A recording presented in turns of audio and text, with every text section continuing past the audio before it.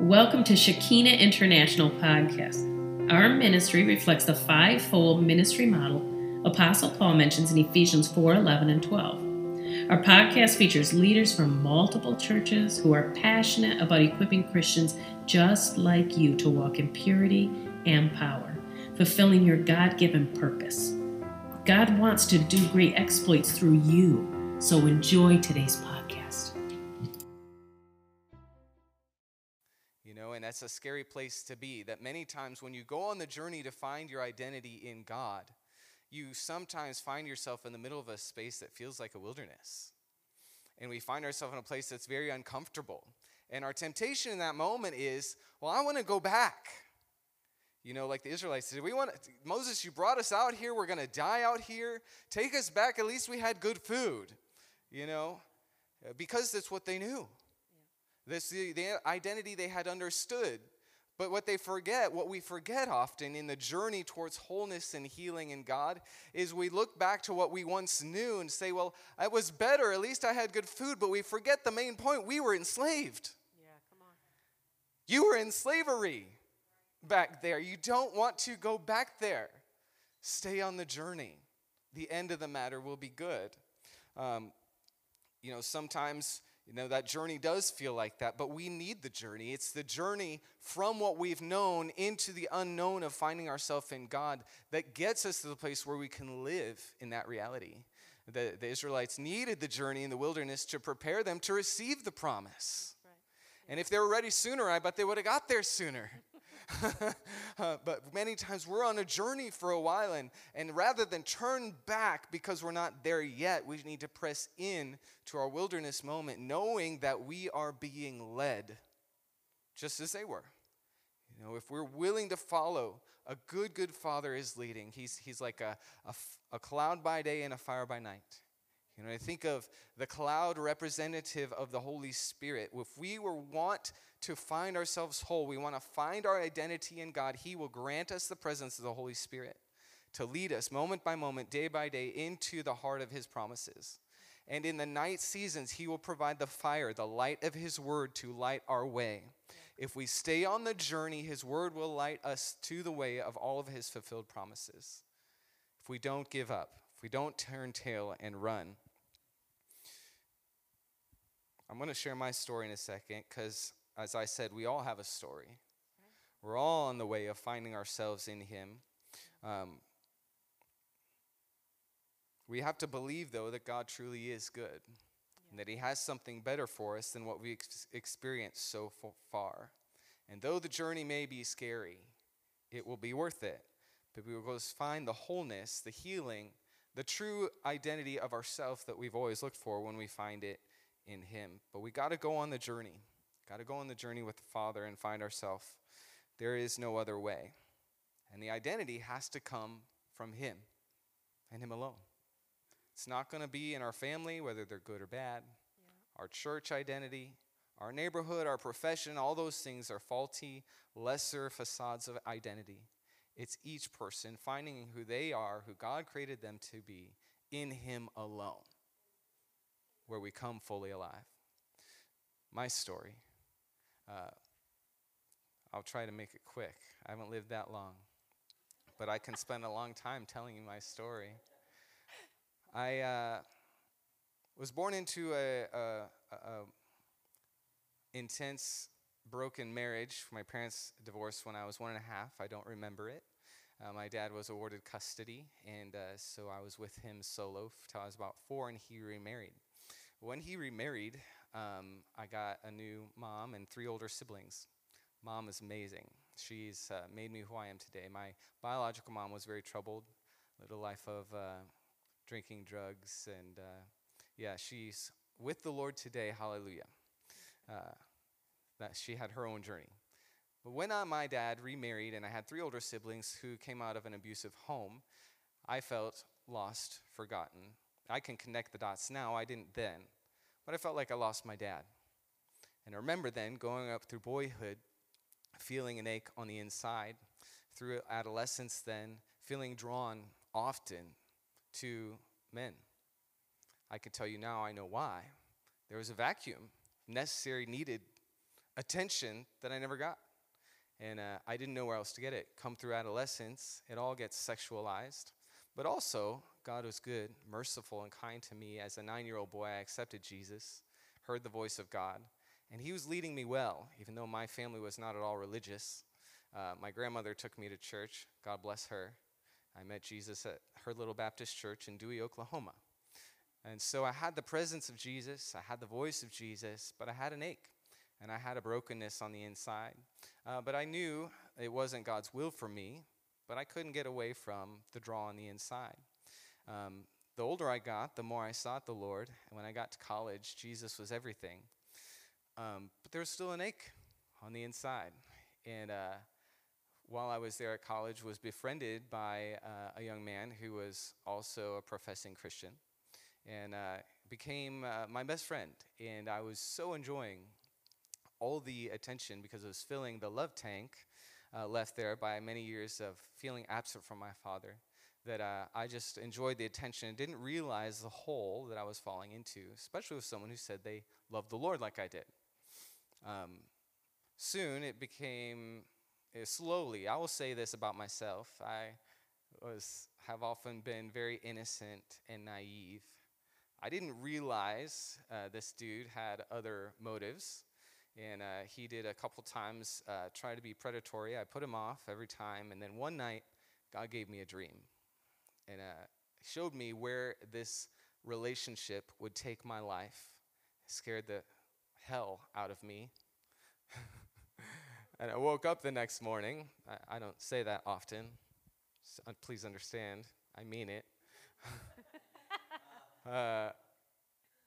And I understood what was going on, where this track would take my life. And I remember I called my friend. I said, I see where this is going, and this is not the life I want to live. I'm done with this. And it set me on the journey of understanding I had a brokenness I couldn't fix.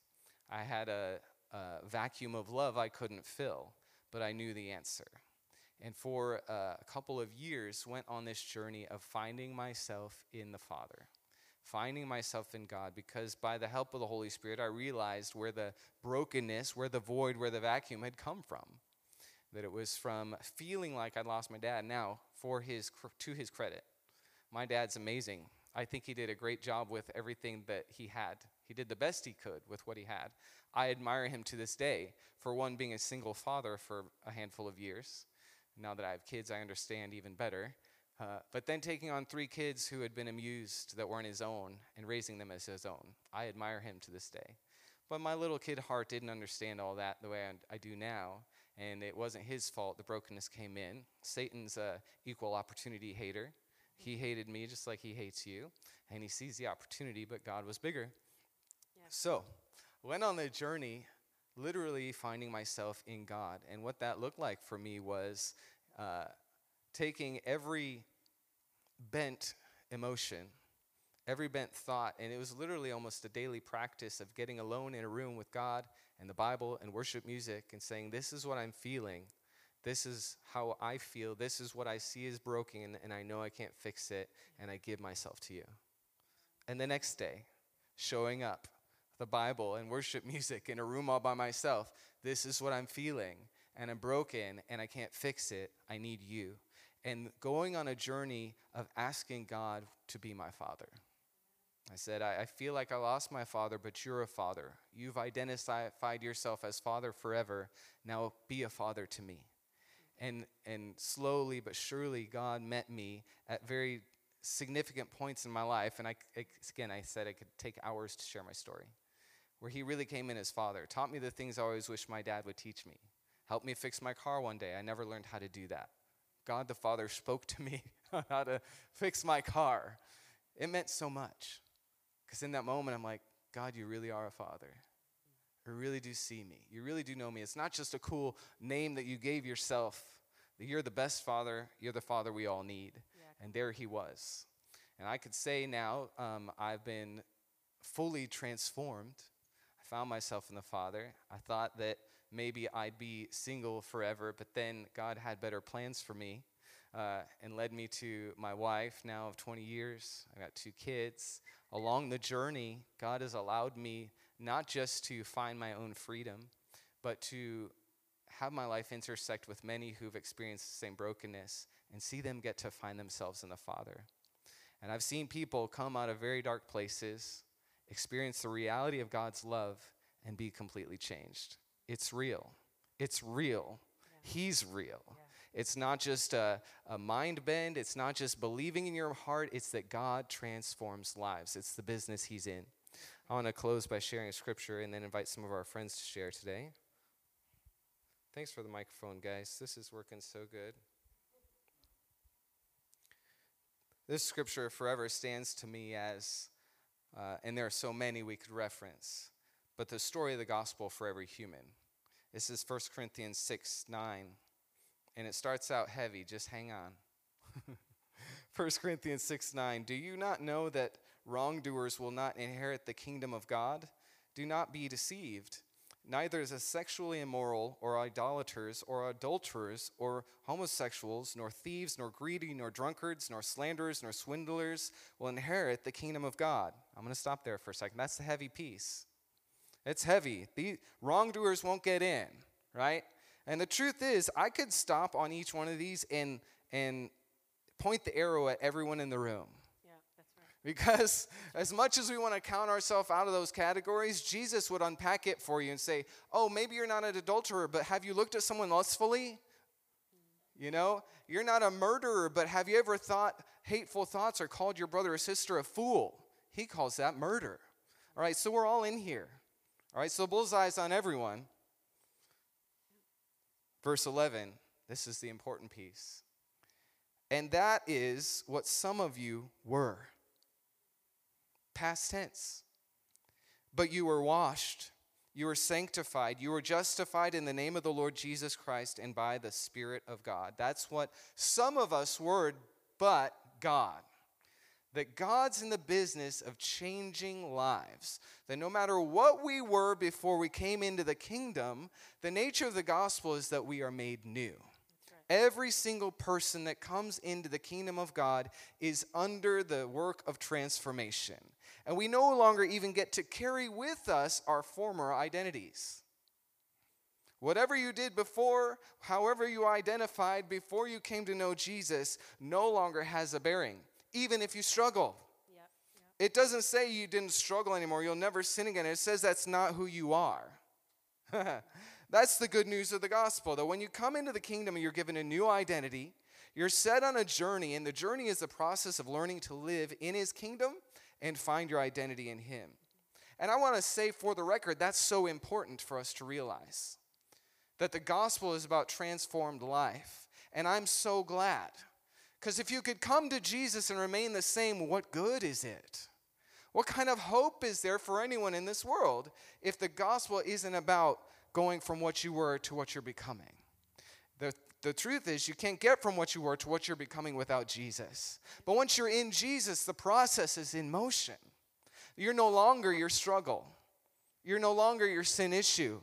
You are becoming. You're becoming. You're being made new. Until you meet him in the sky or meet him in heaven forever, you're becoming what he called you to be. And what we once were no longer in his eyes exists. He says, that's not who you are. That's not what I see when I look at you. That's not who I made you to be. And I'm about making you who I made you to be. That's who we were. But those who are in Christ Jesus have been washed, cleansed, redeemed. And that's the story for every human. And that is good news.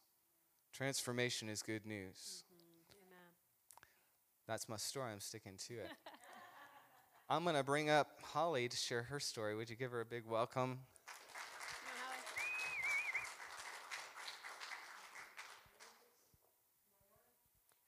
Yeah, you're good, huh? Can you hear me? Yes. Hello, I am Holly, and I have a loud voice, so how was that? Is that better? Yeah. Thank you. Thank you for everyone who's come out, and for many that I have here that are friends. This is my first time in 20 years that I'm giving my testimony.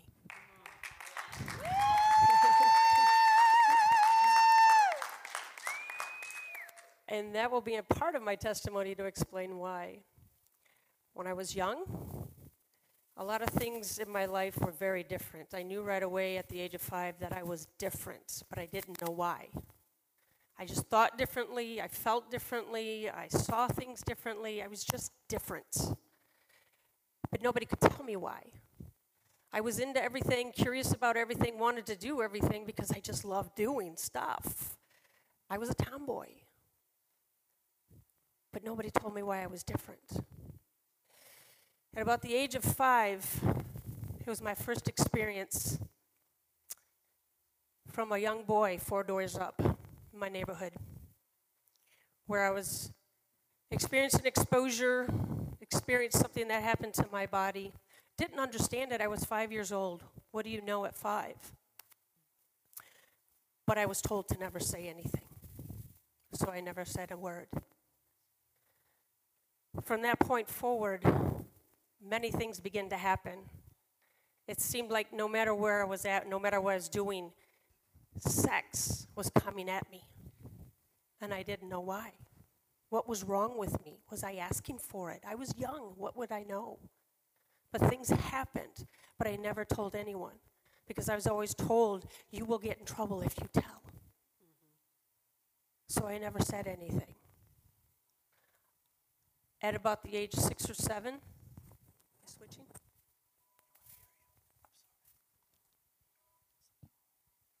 Sorry about this, folks. Doing great. Doing wonderful. Am I speaking too low? Let me just leave that on. Is that Not okay? really sure. Certainly. All right, how's this? Is this better? At about 6 or 7, I was trying to wonder what was wrong with me, and I was learning how to shut down and hide myself.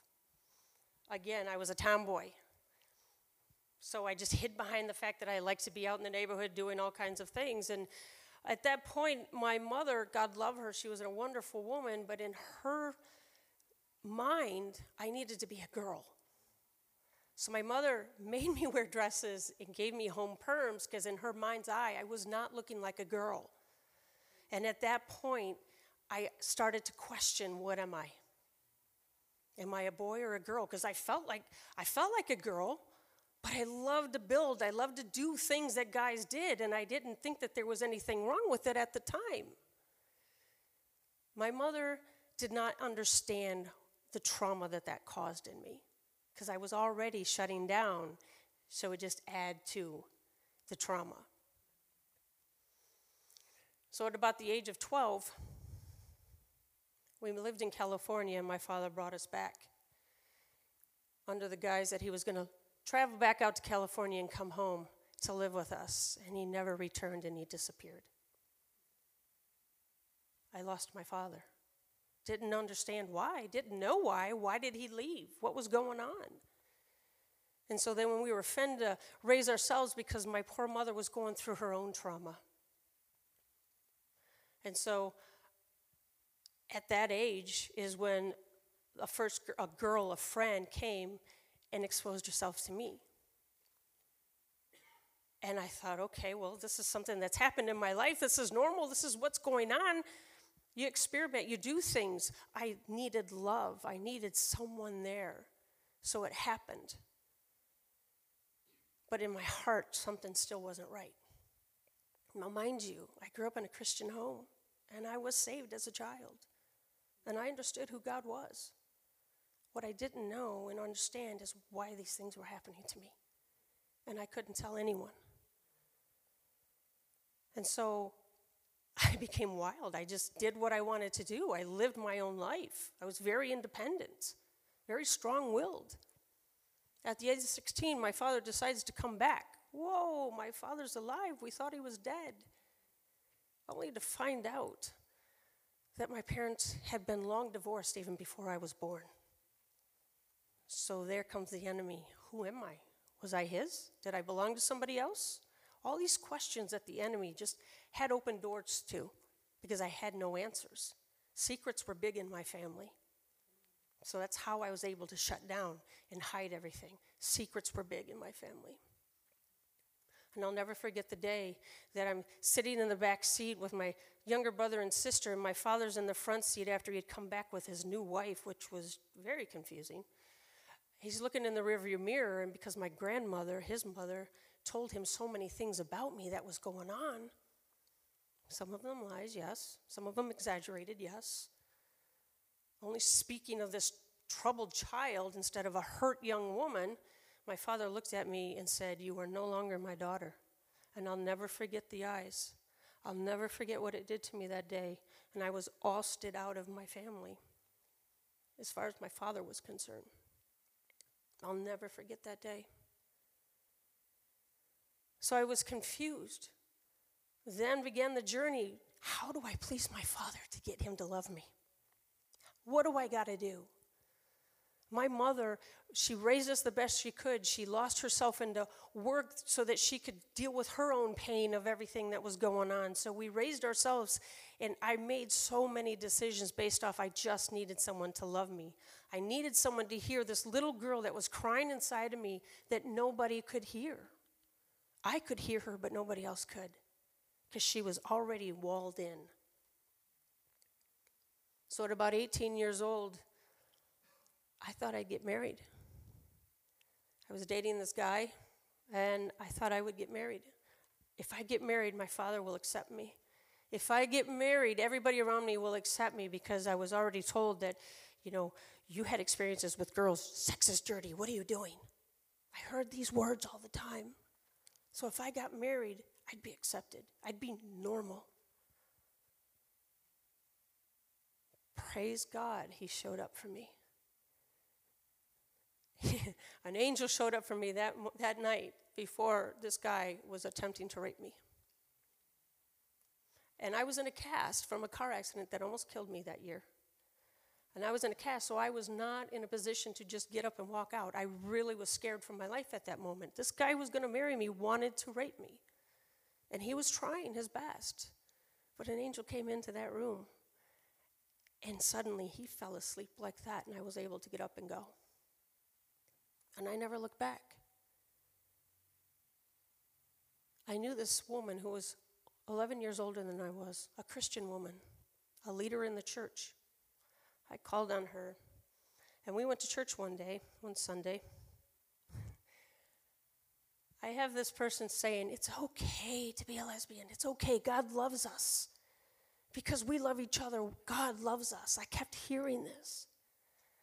And that day, the preacher was given a sermon on Romans 1, only it wasn't a sermon of love. Instead of coming at me with love and convicting me enough to go down that aisle and ask for help, I felt more condemnation, and I felt so much shame, because I kept hearing how I'm an abomination. But you have to understand, this was over 20 years ago.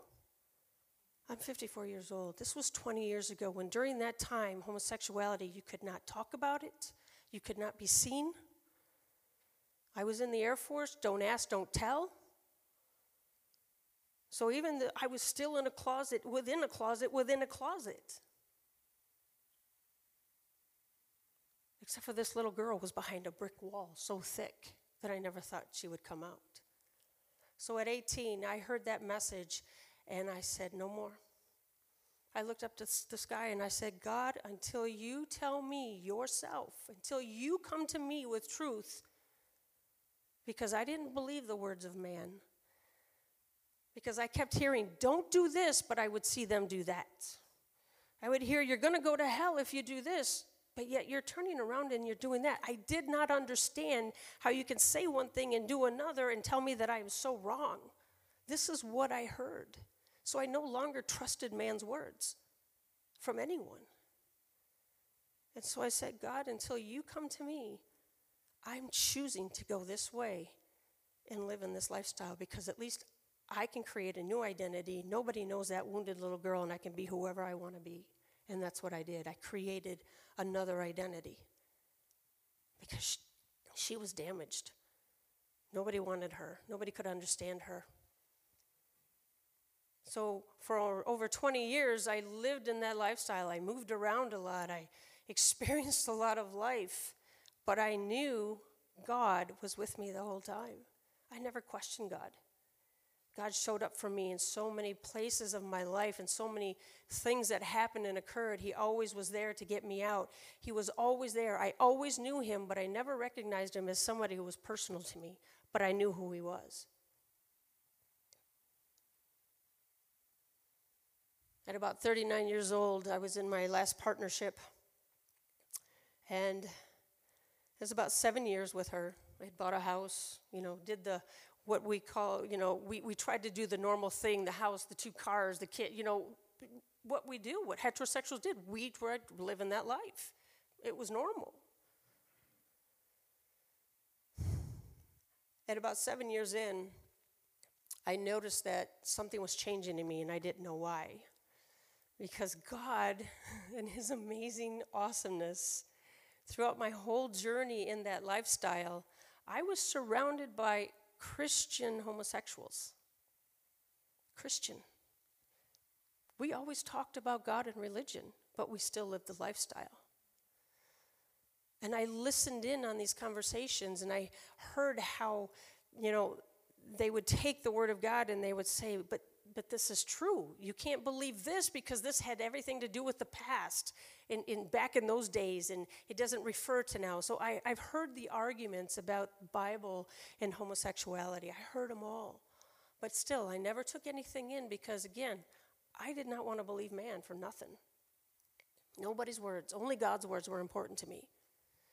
So at about 39, I'm standing in my living room, and my partner's in this chair over here, and I knew something was happening. Something was wrong. But I couldn't place what it was. Something was changing. Was it me? Was it her? Was it just the atmosphere around me? She was actually watching Joyce Meyer, of all things. And she was just, I love this woman. She is great. She's speaking truth. And I looked at her and I'm like, you have no idea. But I did.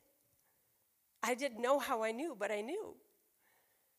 And so it's one of those moments where only the Holy Spirit can make this happen. You're looking at the TV and suddenly Joyce turns to me and she says, Holly, it's time to come home. And I knew those were the only words I needed to hear because I knew God said, it's time, Holly. I'm here for you now. And it's not that he wasn't here for me all back there. He was there for me the whole time. But he was waiting for me to get to a place to where I was ready to hear truth. But it took another month for me to get home from Florida. And I can honestly tell you that seeds that are sown in a lifestyle in this world, things that are spoken, doors that are open, when you say yes to God, everything comes calling for their ticket and saying, I want you, and you can't go. And it was all hell to keep me where I was at. I was in a fight for my life to get back home from Florida because I knew what God said, and all I needed was that truth. And so finally, yes, my partner ended up having an affair. The one thing that God knew that would break me was betrayal. Because I had already experienced so much betrayal from abandonment, from rejection. I experienced so much betrayal that was the one thing that he knew that he could at least remove one block to get in, to get that little girl and rescue her. The pain was so great from that. And it wasn't so much about her. It was, again, the betrayal. It triggered the mountain of things that were back there that happened to me. It triggered all of that to start crumbling down. One night I was done. And it wasn't that I wanted to commit suicide. It wasn't that I sought it. I was just done. I was ready to leave and go create a whole nother identity because I was so good at it. And I found ways that I could go and hide and nobody could touch me. I didn't have to show that pain. But I reached out to my mother who prayed for me all the time and who loved me through everything. And she prayed. There's one thing about my mother, Holly, I don't accept what you're doing, but I love you and I will stand by you. And she did. She's on a prayer call with me. She's praying with me. My little sister's praying with me. And I hang up the phone, and I finally looked to God, and I said, I will leave everything behind. I will follow you with everything in me if you just remove this pain inside of me, because I couldn't take it anymore. It's that pain where it doubles you over, where you can't walk, where you can't see, where you can't think. It's that kind of pain. Doesn't help that I was an extremely sensitive person, so it added to it. But that night was my first visitation from God. He literally reached down and he grabbed me and he pulled me up and he ministered to me all night long. All night. When he sat me back down in the morning in my body, I got up and I was a completely different person. He had taken all the pain away. He had taken so many past hurts that all I knew is that when I got up, I had to get home. But I didn't know how to get home. I owned a house. I had everything. I had a life down in Florida. How do I get home? He sent the very woman that I was sending in church with, he sent her down to get me because he knew I would come. He knew that she could help me. God uses everything he can to get to you, and everyone. Doesn't matter the condition, he will use everyone. So we finally get out. We finally get me home. But before that, he says, leave everything behind. Only pack up your car with your clothes and leave everything behind. So I walked away from my home. I walked away from everything I owned. Handed everything over to that partner. I said, I'm done. I have to go. She didn't understand why I would do that. I said, I just have to do what the Lord said to do. And so I get home, and that's what began my real journey. My real journey was discovering who God was. My real journey was undoing the identity that I created so that I could become the identity that he created. And that was a journey. That was a journey. Because when I came to church, I was told that I'm never to give my testimony. I'm never to give my testimony because I will not serve in the ministry, nor will I have female friends. The fear of that alone kept me locked up again. So in closet upon closet, only to come into another closet yet again. And so my journey was a very struggled journey. I didn't know how to act. I didn't know how to be. I just wanted female friendships. I was crying on the inside. How do I be when I can't be myself? And so it was a struggle journey, but God knew what he was doing. He walked me through because he used everything to remove block by block by block to get to that little girl who once existed. The one that I buried, the one that I hid away, the one who doesn't have that trauma.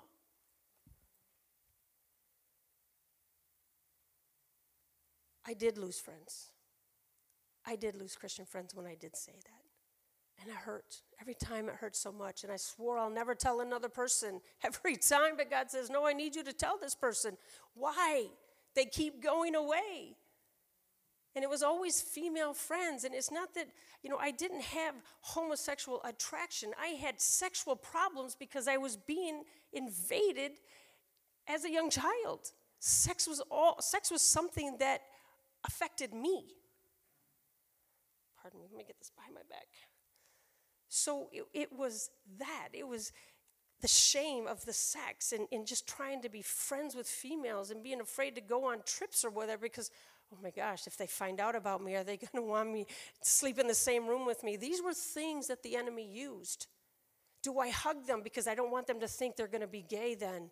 Because these are things that are said to you.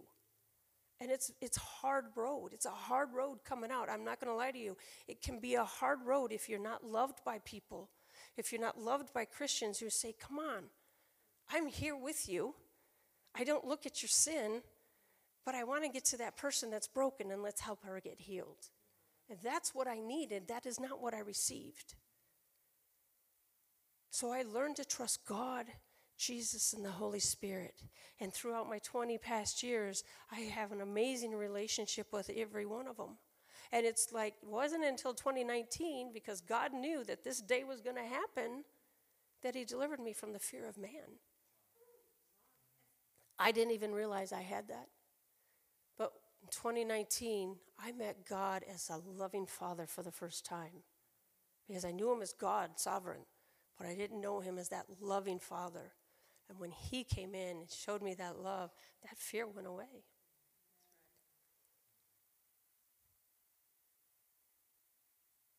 And now I'm here today. And I have to tell you, I have been unhealthy physically for the past 7 years.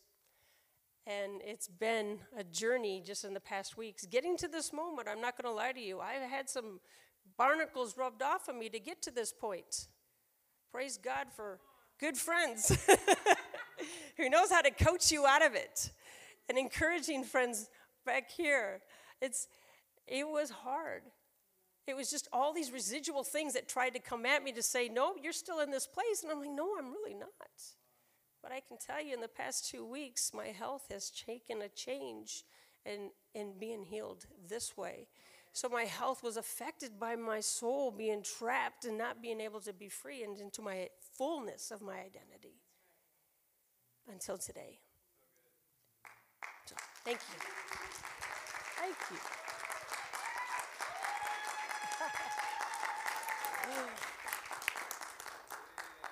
I would like to bring up my brother in Christ, Matthew Thorpe. Amen. Hopefully this will work and we won't have any issues for now. He's the pro. We'll see. We'll see. So my name is Matt. I actually grew up in the church. My grandmother actually adopted me when I was a child. Due to some bad life circumstances, my mom and dad were not able to raise me.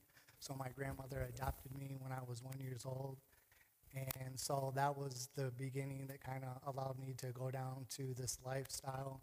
Not having my mother, not having my father was a big, huge rejection. It's one thing when you don't have one parent, but it's a whole nother thing when you don't have either parents and you have a grandmother that grew up in a different time that didn't necessarily know how to express love in a way that a parent nowadays may know how. But luckily, my grandmother raised me in a solid church that I heard about Jesus. But even with that, there comes challenges relationship-wise. And when I was about 6 years old, I was actually molested by a childhood friend. And that kind of really put me into a corner of where now I go from being a fun, loud little kid to a quiet little kid. And then my grandfather, who had adopted me with my grandmother, he had actually passed away. And so that was just kind of another big, here, no parents. I had grandmother, I had grandfather. But my grandfather, he passed away. And then a year later, I was raped by a neighborhood girl. And so from there, things just kind of unraveled with my identity. I tried to actually take my own life a year later. And luckily, a neighborhood gentleman saw me trying to hang myself in the tree, and he cut me down in the process. And from there, it just became a continuous cycle. By the age of 10, I was doing sexual favors for people in the neighborhood to really become protected because I was just a small little guy, just lucky to be alive, given my circumstances. And so relationships for me were never taught in a healthy way based on what I had experienced and what things I had ran into. And so by the time I was about 12 or 13, I started engaging into an actual relationship with some of my close friends. And so by the time I was about 14, 15, I had entered into a relationship with one of my closest friends. But on the outside, we were both dating girls in middle school, being sexually active with girls. But then on the backside, we're having sexual relationships with each other. And it's by the grace of God that I stand here with no disease, never once, because the chances of me contracting something was very high. I never had any protection or anything from anything, so it was a very miracle in that alone that God really protected me. But jumping a few years ahead, as through high school, it was still a challenge.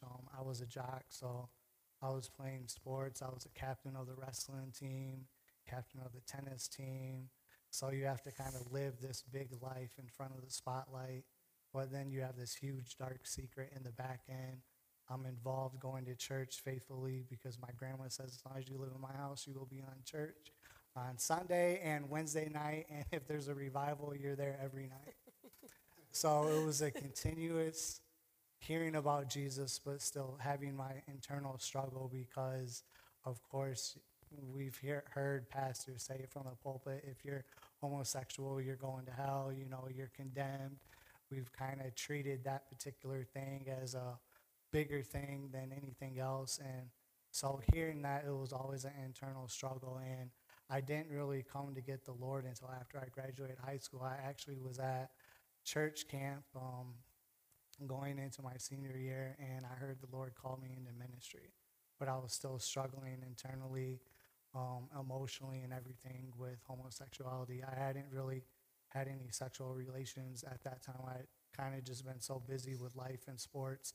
God had kind of used that to kind of really help me separate out of that. And so I ended up going off to Bible college after I graduated high school, accepted the Lord my first week at Bible college, and really just fell in love with the Lord. And as I came back years later, when I was about 22, 23, I found myself struggling with homosexuality thoughts and finding myself kind of attracted to some of my close friends at the time. And luckily, they were the best people to have around because they never judged me. I'm sure they probably got uncomfortable when I expressed my challenges, but instead of them getting fearful and running, they prayed for me, they loved me, and really they just encouraged me to keep going in the Lord. And so through that, I just got pushing my way, struggling, kind of trying to figure out who I was. I didn't know who I was. I'd cut my hair one way, dress one way, change it up another time, just because I couldn't figure out who I was, didn't know, okay, God, I know you call me in ministry, but what does my personality mean? Well, what does that mean? All the time I talk, monotone. She was like, man, you just kind of talk like a robot. I'm like, I don't know. But a year or so, probably I would say it was 2010, 2012, I actually met Stephanie through Chicago, and I met her. We were having a meeting in a closet at a church, and lost and found closet. But in that place, though, she didn't know my story. She didn't know my struggle. But God led her to ask me, are you okay? Because she could see something just deep down inside of me, just something wasn't right. And I just, for some reason, I just didn't know her. I just felt safe to say, listen, this is where I'm at. This is my struggle. And she said, okay, well, let's just, pray and ask God to just kind of love you as a son and for you to find him as a father. And so she used the relationship to pour into me, and she encouraged me through providing some different resources. But the biggest thing is she never tried to correct my sin. She just loved me and pointed me to the Father. And some of the pastors that I was around, they were doing the same thing. They knew my journey. And so I was blessed to have many pastors around me in my circle that not once did they try to fix my behavior, what we call modified behavior, but really they focused on me having a heart transformation experience. And so probably within a year or two after meeting Stephanie and just really being consistent with getting to know the Lord as a son, but also getting to know him as a father. Sometimes it's easy for us to get to know him as a father, but then we forget to know him from a position of a son or a daughter. And so doing that, I was able to really find total freedom, physically, emotionally, and spiritually. And so after being in that lifestyle for 14 years, the Lord freed me and since then, I've been totally free, and I'm now 33 going on 34. So it's been a long time since even being into that lifestyle. And so I'm just grateful to be here to share with you more of my story and with these wonderful people. So thank you.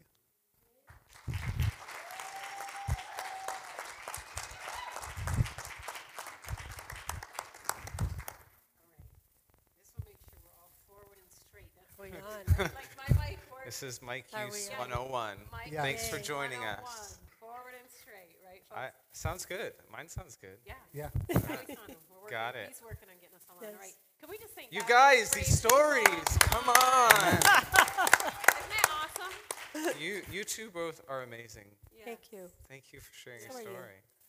I got more free just listening to you share today. Amen. Like, seriously, Totally bless my heart. I want to just say a the couple goodness of things God. as a group, right? First, you're going to laugh, but I want you to repeat after me. Say sex is Sex. a beautiful thing. It's Is a beautiful thing. Yeah, it's a good thing, right? Yeah, That was I'm just saying, dangerous. right? Sex is not bad. Okay, so I want to throw that out there, and everyone hears that and goes, "God, that pastor I said sex is mean, not bad. Sex is amazing." God made it. When we He made it utilize good. in the way that God intended for it to be used. There you go. Yeah. It's intended to be joined, between a husband and wife, and it's a beautiful and it's a pure thing and it's a lovely thing. Totally. And I was so blessed by the transparency and the vulnerability with which Yes. you guys shared. That took a lot of courage. It Amen. totally, so good. Yes, thank you. That's Yeah. right. Come on, that's right. Give me a hand, yeah. And the beauty of having these conversations, I kind of just did like the generic welcome today because I knew I'm a talker, and I'd be talking a lot later. Yeah, just like, I want to say something. Raise your Just hand. practicing. So, but I wanted to just say, sex is a beautiful thing. Sex is not dirty, okay? Sex is not dirty, but just like both of their testimonies shared, when that happens to us at an age when we're not ready to be activated in that way, we don't know what we don't know. Can anybody say amen? Yeah. Okay. So that being said, God is good. Mm-hmm. And hear what we're not saying. We're not saying sex is dirty. Sex is beautiful. I just want to I throw heard it that out described there. like loud this. and clear, amen. It's powerful. It is. It's Yes, powerful on purpose, powerful. Yes. Fire in the fireplace Yeah, can come heat on. the home and cook your meal. That's right. Fire outside of the fireplace will destroy the forest. Come on, say that. And I think That's that right. that's what you're talking right. about. That's exactly it's right. powerful. That's It good. can be powerful in the context of covenant. Yeah, the way God intended That's- in the Yes. fireplace.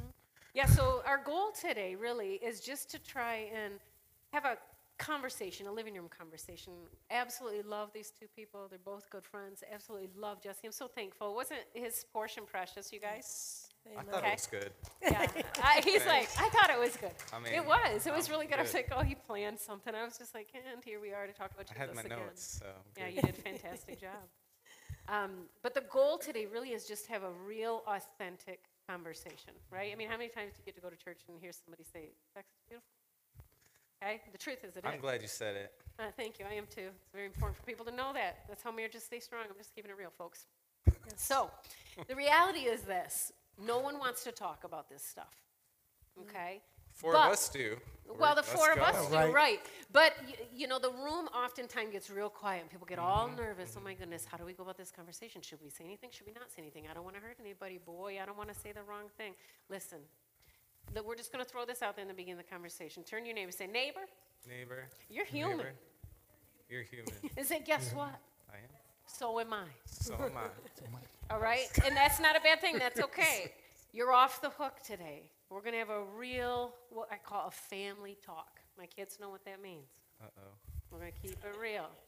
All right? So you may have heard some things today where you were like, ooh. You may have heard some things today where you went, oh my gosh, that really touched my heart. You may have heard what I just said about sex and your flesh is going, dear Jesus, I wish you would quit saying that. But listen, God is in the business of authenticity. Come on now. Okay? And we have a beautiful opportunity right now to pull back the veil and have a very loving, gracious, honest conversation about the realities of what covenant looks like in the kingdom. And that's our goal, to talk about that today. Yeah. And really, you guys are experts in the sense, and even you with your testimony, Jesse, and that's why I just feel so honored for all of you guys being here. Thank you for coming. I feel like as the church, we need to understand, one of the reasons for me, I want to love well. Yeah. I want to understand. And I want to see people whole and healthy and happy and full of Him. And knowing who they're created to be and who God made them to be and walking in the fullness of their destiny. Because I believe, that's the place of greatest joy and fulfillment. And you spoke to that a little bit. Both of you did, really. So I don't know. We're going to ask a couple questions, and we're just going to kind of go back and have a conversation. And we've got little signals, so when you see us going like this, it's because one of us has something to say. You guys are on the no now.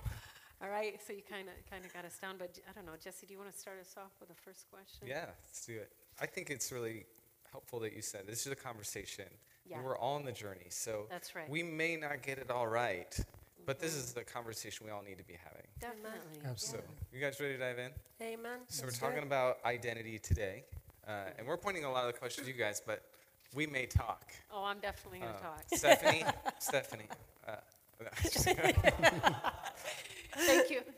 Appreciate the Talking about identity today, what was the process for you discovering who God says you are, and how did that bring healing? Now, you shared it a bit in your testimonies, but give us just a little bit more on that.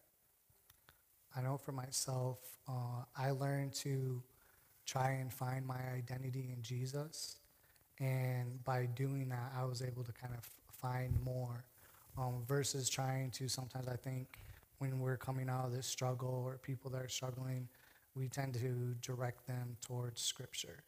And we say, well, read this Scripture or pray more or read this book. And while that is all great, sometimes when you're able to find truly who Jesus is, that's the greatest opportunity to find your identity in Him. So talk about what that process looked like for you then. Right. So listen, Matt. What is that? So somebody's never heard of Jesus.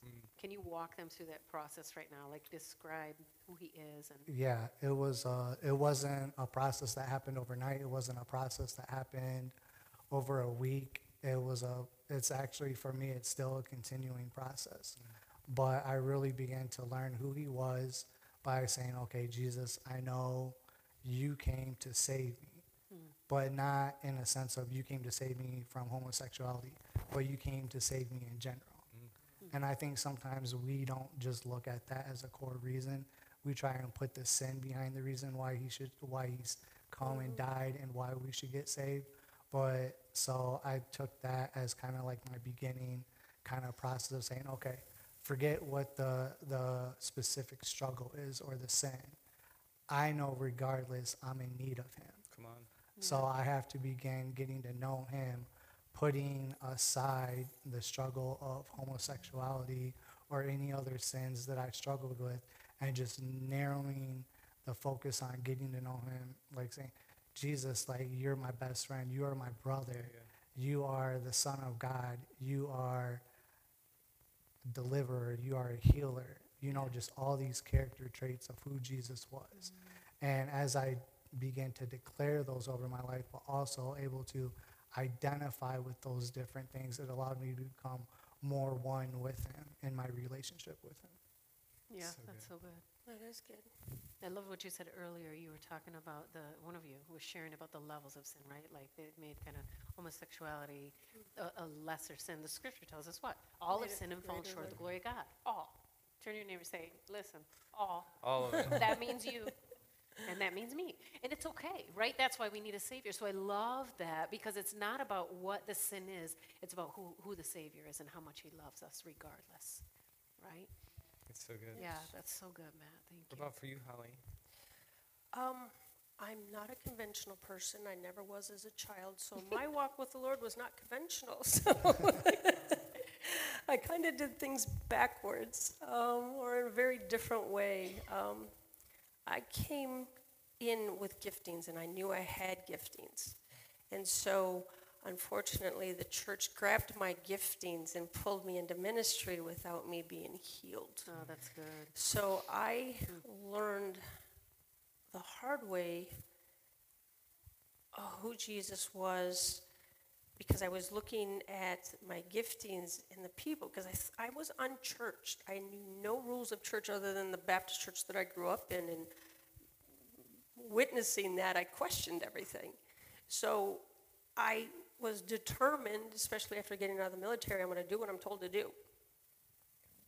You know, so I listened to the pastors. This is the way you do things, blah, blah, blah. But nothing sat with me. And so I was determined to understand the cross and understand the true meaning of the cross and why this awesome God would send his son.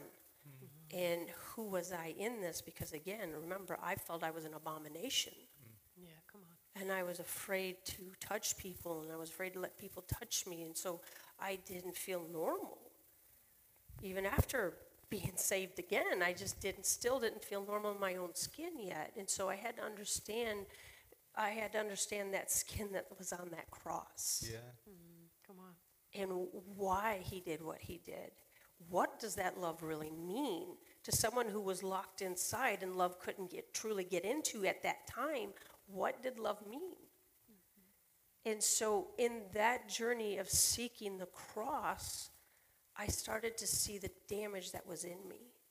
And so one by one, the damage that was in me, those are the areas where it was like, okay, Jesus came to that part. Yeah. Let's get healed in that area. Okay, I'm trusting you more. Let's go down deeper. Let's get to another place where I'm damaged. Okay, ooh, don't go to that one yet. You know, there's those moments in my journey where it's like discovering who Jesus was by letting him in there to get in there. So I didn't want to just come to Jesus because everyone says you got to get saved and this is what you do. It was I needed to know. And I am a seeker. And so I needed to seek him for myself, not so much what everybody else was telling me. And that was the key, is finding him for myself.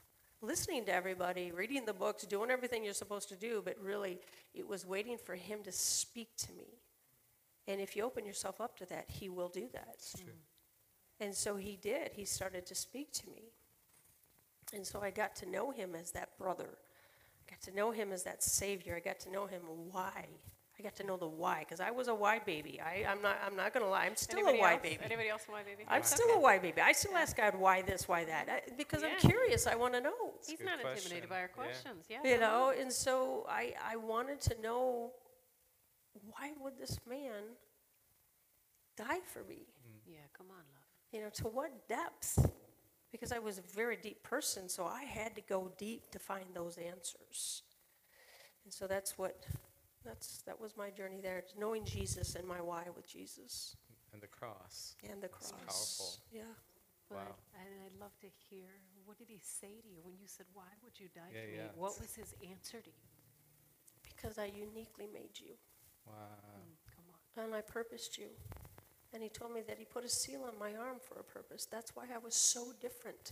I was different because he made me that way. Yeah, And he sealed me for a purpose, So for good. such a time as this. yeah. And I never forgot. And, you know, I pictured that seal on my arm. He showed me a picture of it, and I wear that seal on my arm, knowing that no matter how ugly life can get, nothing can touch me because I'm his. Come on. Nothing can touch me. No matter how much I screw up in so many areas, nothing can take that away from me because I'm his. Yeah, come on. That's so good. You know? Thank you. So for such a time as this, like you just shared your testimony publicly for the Yes. first time. Yeah, Come on, come that's on. so good. Yeah, come on. There's so much freedom in that. You touched on this a little, so we'll start with you. But the journey of coming out, or the coming out of the lifestyle, like I'm leaving this behind. I'm going towards God's calling me. You talked about like the fears, you know, of being around people. What do they think? Can I hug them? You know, talk a little bit about what that journey looked like. How you had to overcome some of those things. That was a struggle. That was really hard. I was so alone. I was already alone being in the lifestyle because nothing could fill the void, you know, that only Jesus could fill. Right. And I was already alone because of my childhood. So I felt so alone that I was in fear of whoever I told or whatever I did. I was always checking myself, you know, making sure I'm proper, making sure I don't move a certain way or act a certain way. I would ask God, do I look like a boy Do I act like I'm serious? Because when you're in that lifestyle, it does something to you. Yeah. It changes you. Yeah. Whether you want it to or not, it changes. It puts a spirit on you that is false. Yeah, come on. And so these were the things that I feared coming out of being around females, beautiful females, and all I wanted to do was know how to be one. Yeah. That's all I was looking for. How did you press through to the freedom in that then? Yeah, what helped? What helped? How, if people are listening today and they're wanting to come alongside individuals they know that are coming out of that struggle, how do we do that well? What does that look like? What are some examples of things that worked and served you well? I had to trust God to bring me the right few people in my life that would help me, that I could trust. And I had to trust God to do that. I couldn't go looking for them. And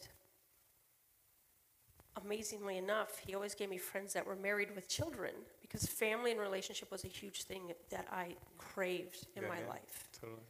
And so he gave me women who were married with children, and I learned how to just be. I learned how to see things in the lifestyle that God meant. You know, that I'm not seeing homosexual lifestyle where everything is turned upside down. I was seeing things the way God meant for things to be. And so I observed a lot. I spent a lot of time just observing and asking God questions, observing. I didn't share a lot of myself because, again, I still wasn't myself yet. So I didn't know what to share until I started to figure out through Jesus who I was and what I could share that was actual truth in me and not perception or trauma. Right. Or coming from wounds. I needed to share the root of what the truth was that happened so that I can begin to understand how to act beyond that wound and be healed. And it was observing family. It really was, observing family. It's powerful. Yeah, so that's a plug for healthy families, right? Yeah. Their testimony in and of themselves. Covenant speaks. Yeah. Covenant speaks. Yeah, that's beautiful. What about you, Matt? I think the biggest thing was, for me, I had the right people around me. Who are the But right people?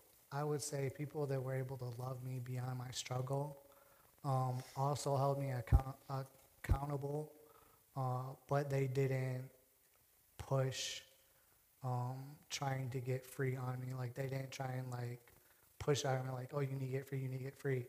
So once I was able to get free, it was really them pouring into me, encouraging me, really reminding me of where I was a year ago or 2 years ago, and really being celebrated and affirmed for my freedom in Christ. And so that has continuously helped, because I think just as a child, if a child is affirmed in who they are, they're able to walk in purpose and kind of know who they are. So I think it's the same when you're coming out of a struggle, or when you can be affirmed for who you are and not attached to that sin or that struggle. Yeah. That's good. Yeah, that's a good word. I love that. I feel like what I heard you both say in different ways was just the freedom to be without an expectation to conform. Yes. Yeah. That's part of the journey, is just allowing you to be, because God is forming. You know, when we press in, standards or legalistic boundaries on people, we actually cage them from becoming their truest self, which that's the process you were describing. I was learning to become for once. Yes. It's so beautiful. It was just sometimes we need space to become. Because God's really good at his job Yes, he is. Yes, yes. of helping us to become. And we don't need other people to do his part Right. in our life. Well, I love what one of you said earlier when you were talking about the difference between behavior modification versus life transformation. I think maybe that was you, Matt. Yeah. And from the perspective of the church, regardless of when an individual is coming into the body, that is so important. We always say in our body, we say where there's love, there's liberty. It's good. Because where there's liberty for a person to choose, the Lord will have an opportunity, like Jesse said, he's very good at his job, to do whatever needs to be done to help them come into a place that's deeper with the Lord. But when there's not liberty, it does become about behavior modification, and then we're actually creating little Pharisees and Sadducees, right? They've got the mask on, they look a certain way, they talk the certain talk, but there's no heart change. right? And many of us in the church, I just want to speak to those in the church, maybe you're in that situation and you've been told, this is your box, stay in it, here's your mask, get your mask on, what's wrong with you? That's actually not healthy. We want to invite you into this conversation, into that place of liberty, into that place of freedom. You don't have to keep the mask on. I love talking about Paul. We're all called to have a Damascus experience. Okay? It says when we behold him with an unveiled face, or we demask and get before the Lord, we're transformed in that moment from faith to faith and glory to glory. And really what I heard you say is, I beheld his beauty. I looked at Jesus. I looked at the cross again and again. I looked at what he did for me, and I was changed. Yes. And that's how transformation happens. I love it. Yes. Now that we're warmed up, We're just getting started. guys, ready for one of the bigs? We talked about this beforehand, so you guys aren't ready, but they're ready. One of the big question is, when we speak about people who are in LGBTQIA lifestyle, do you believe that that is something that is a product of nature, that it's inborn, or is it a product of environment? Why or why not? Who wants to go first? I'll go. I do believe it's something that people that struggle with that and are in that lifestyle, it's something you're born into, because Scripture says you are born into sin in your mother's womb. And so I believe from a biblical standpoint you are. And I also believe that the environment that you are in will contribute to that. And some of those things can, be not having a father or a mother, or having a father and a mother, but they don't recognize who you are as a child. Right. So when you experience rejection or neglect, it's real easy for you to kind of fall into that lifestyle, because really it's just a lie from the enemy trying to get you to find that comfort in somebody else. Mm-hmm. Yeah, that's good. How about you, Holly? I agree. I know that during part of my healing journey, the Lord had taken me back to show me my wounding was rejection from the womb. I was born with it. I was born into it. My father was an adulterous man. So that door was already open for me, and there was nothing there to say to anything different. Even though I was in a Christian home, my mother wasn't healed. And so it just continued on. And so spiritually, yes, through the womb, I really believe that you are, but this is not who God created us to be. Right. At all. Right. Not at all. And, I've been in the arguments, and again, I've seen the twisting of words, and God doesn't make anything that's not perfect. Yeah, come on. He makes beauty. And this is not beauty. It wasn't beauty. It wasn't beautiful when I was in the lifestyle. It wasn't beautiful growing up that way. It was not beautiful. Wow. So I knew it wasn't God. I never questioned it whatsoever. So spiritually, yes, I think that the enemy is just waiting, because we are born into sin. So the enemy is waiting for those with open doors. And I had one.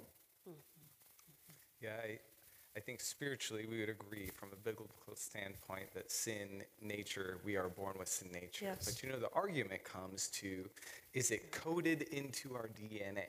And people want to make an argument from that for that. And I think the best way in my mind to address that is to turn it to a different issue. So for me, my family, there's a lot of alcoholism. And there is anecdotal evidence that says you can find genetic coding for that. So I'm predisposed, to alcoholism. So then the question is, do I embrace that as normal? God made me this way?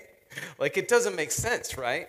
Or if you can find, as they've said, some are predisposed to violence. Well, they're going to be violent and they're going to beat their spouse, and that's just who they are. They should embrace it, celebrate it. No way. No. We'd never say that. Or someone who, has some sort of impairment or defect from birth. We don't say that was what God originally intended. Yeah, come on. And so I think that we want to take a broad brush, like logical approach to the issue, although I've read a lot, and there's not been any consistent, concrete, conclusive evidence that it's in the DNA. Well, and I would love to comment on that, if that's all right, because we always say here, it's not either or, but it's Both and. both and. That's right. In Deuteronomy 5, it talks about the sins of the fathers and mothers visiting the children to the third and fourth generations, okay? There is some scientific evidence that evidences a proclivity. However, like Jesse said, we are all born into sin. We just are. So we're all born with some proclivity towards something. So with family members whose proclivity was sexual sin, there's a proclivity, right? Now, like you said, we got a real live enemy. And I personally believe, this is my personal belief, and you can agree or disagree, but I believe the enemy oftentimes comes after generational lines that have the greatest callings on them. Yes. I truly believe that. I truly believe that.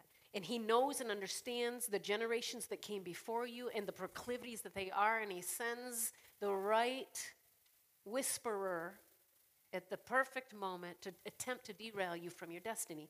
And I want to tell you something. You have a destiny. There is something that you were created to do before the foundations of the world that no one can do the way you can do it in this hour. Amen. You are literally born for such a time as this. Amen. And it doesn't matter what the proclivity was, if, like Matt and Holly said, when presented with the reality that the God and creator of the universe, the one who formed you in your mother's womb, in that moment when you're presented with the fact that he loved you enough to die for you, to lay down his life, and if you were the only one, he still would have done it. You say, that's the God, the kind of God I want to serve. I say yes and amen to that. It's good. Then in that moment, you have an opportunity to literally be made new. And in the spirit, what happens? It says that Jesus is the prototype. And that you literally become a new creation. And that proclivity, I believe, at the very DNA level. That's right. Yeah, okay, I'm seeing a DNA strand in my mind. The blood of Jesus comes in, it shifts it and shuts those things down. And it says, in the spirit, you literally become new. Yeah. Amen. That's Now- what some of you were. That's right. right. That's Yes. what goes back to what you said. That's what some of you were. That is not who you are. Yeah. Turn to your neighbor and say, I am. I am. Like the I am. Like the I am. That's a Okay? good one. You've been made new. You've been made new. That's good. Amen. It's true. Okay? Amen. That's It has just to be it. the truth. It is the truth. If It there's just no is. transformation, it's not good news. That's The right. gospel is transformation. Well, and look, this Amen. is the reality. I've tried again and again and again and again and again to just save myself from my own issues. Oh, how's that going for you? Not so good. Okay?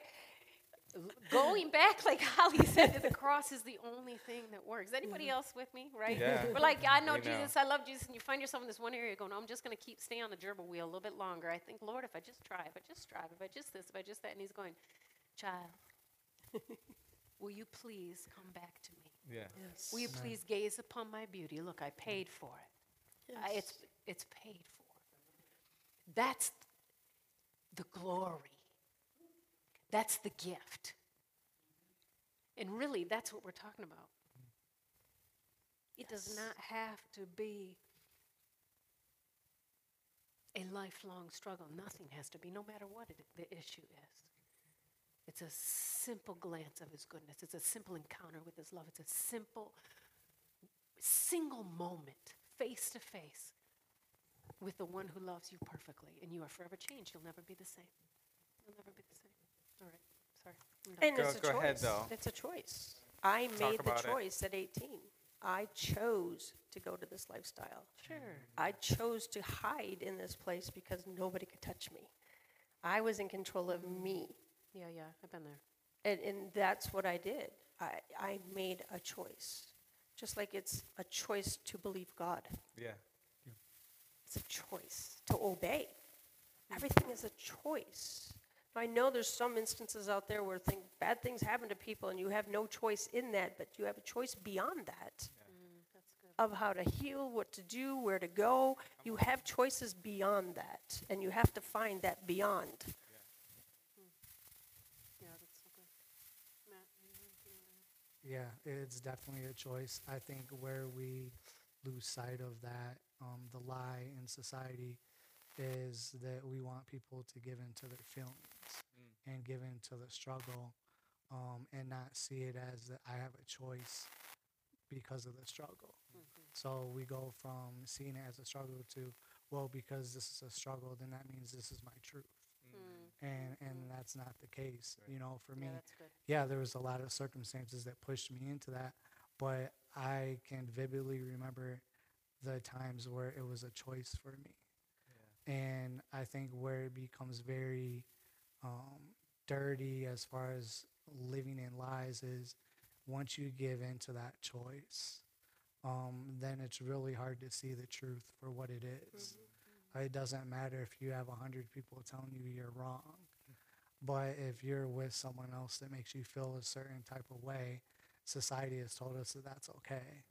And the big thing that we have to learn to separate is our feelings and our emotions does not always equal the truth. Right on. That's So that's good. where we have to know the difference. Yeah, that's so good. And you said something about that earlier, Holly, about the truth, that you had to learn to love truth. Yeah. Yes. And sometimes the truth is always beautiful, right? And this is where, too, I think the church, we've been really good sometimes at speaking the truth, but we always haven't been good at speaking the truth in love. Right. That's right. And that's where I think we miss it That's the sometimes, key. right? Yeah, so I just want to apologize. You know, if you've been in a situation and you're out there and somebody spoke a truth to you that was not spoken in love, that is not the heart of God. Yeah. He always speaks truth because truth is a person. It's Jesus, Yeshua HaMashiach. But he always speaks the truth in love because he says, this is true, but look, I paid the price. It's okay. Come on, love. Come on, we're going to do this together. You're not alone. We're going to get through this together. And you're going to come out on the other side, and you're going to be full of joy, and you're going to feel whole, and you're going to think, I didn't know life could be this good. Amen. Right. That's right. I didn't know life could be this So good. right. Amen. You know? That's all.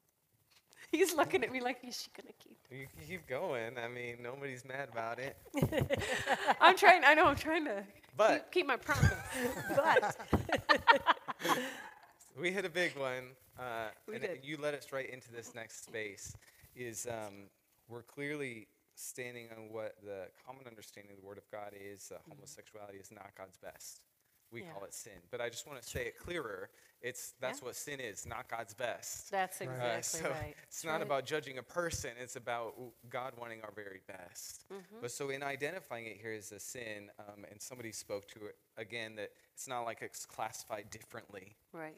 Like, well, here's all the things I've done, and that's y'all. yeah, exactly. Let's just be fair. Yeah, Whatever you did, put Jesus on the cross. that's right.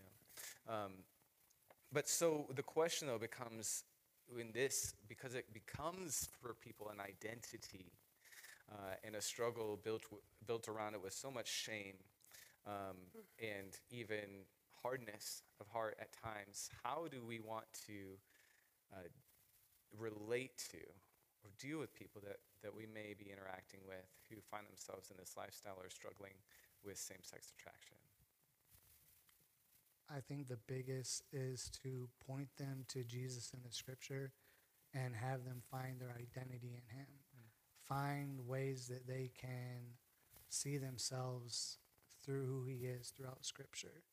I know I already said that, but for me, that was the biggest thing. Like someone told me, don't focus on the sin that you're struggling with. Just read scripture and try to find where you identify with Jesus at. So as I was able to do that, I was able to find more of who I was, because then I realized Jesus struggled with brokenness. Yeah, he did. Having to, go and die on the cross, that challenge, where he's asking the Father to take it from him. So that was a sign of his brokenness before the Father. Also being rejected by the very people that were supposed to love him. Right. So when I was able to see myself in those same circumstances just from different perspective, it really helped me a lot. So that's one thing I would say that is a big thing, to really give guidance to people to really find Jesus for themselves through their own identity and not try to modify or shape it for them. And I think that's been the challenge. We've tried to shape people through modifying their behavior, but really it's supposed to be totally opposite. We're supposed to help them be transformed in their heart, and then the heart will help transform the behavior. So good. Yeah. Yeah. Yeah. Awesome. Yeah. How So about we're on you, the Sean? journey to love people. How would Yeah. you say we should Yeah. relate to folks who may be struggling? Just get to know them. Take time to build that relationship, because really, you can't really do anything unless you have relationship. You know, Jesus created relationship when he died on the cross for us. So he opened up the door for relationship with him. We as people need to be in relationship and not fear them for who they were, or even if they're still in the struggle, and stop looking at what they're struggling with and saying, hey, how do you really feel about just who you are? And ask those questions and get to know them. And don't say, well, when you get fixed, come in. I can help you. It's no, hey, who are you? Hi, I'd like to get to know you. Just building that relationship. I mean, I do that now. I do not minister to homosexuals in the way that, oh, I'm saved, let's go get them all. That's not how it works. It's God actually puts me in places where I run into where I'm able to talk and just get to know them. I don't say, hey, you got to come out. I don't push Jesus on them. I just be who Jesus is in me. Yeah, it's good. And I love them. And if they have questions, I'll answer. Other than that, I take time to just get to know who they are. You know, I have a way of being able to see into a person, and I'll ask a hard question that just kind of like, whoa. But it opens up a doorway for us to have a conversation. And that's the way it is. You know, it's, are we ready to sit with a couple, a gay couple at the time, Yeah, pull it straight out, baby. and be okay with having that conversation with them as who they are right then in their condition that they are? Yeah. Are we okay with that? Yeah. Are we okay in church to allow them to come in and sit next to each other and be who they are and still love on them and not be offended? Yeah, that's a good That's word. the key. And it's just building that relationship. Who are we to tell them that they have to change? That's God's job, not ours. It's just our job to love Yeah. and open up a doorway that they feel that, wow, there's something here. But that's Jesus. Yeah, come on. And that's the only thing that we can do. Yeah. As you say that, Holly, I'm remembering a couple verses. The first one, love is the only thing that never fails. In the scripture, there's only one thing God says never fails, and it's love. And love is a person. There's also only one thing he uses to describe himself. It says in I think it's 1st or 2nd John, God is what? What is he? Love, He is yeah. love. Yeah.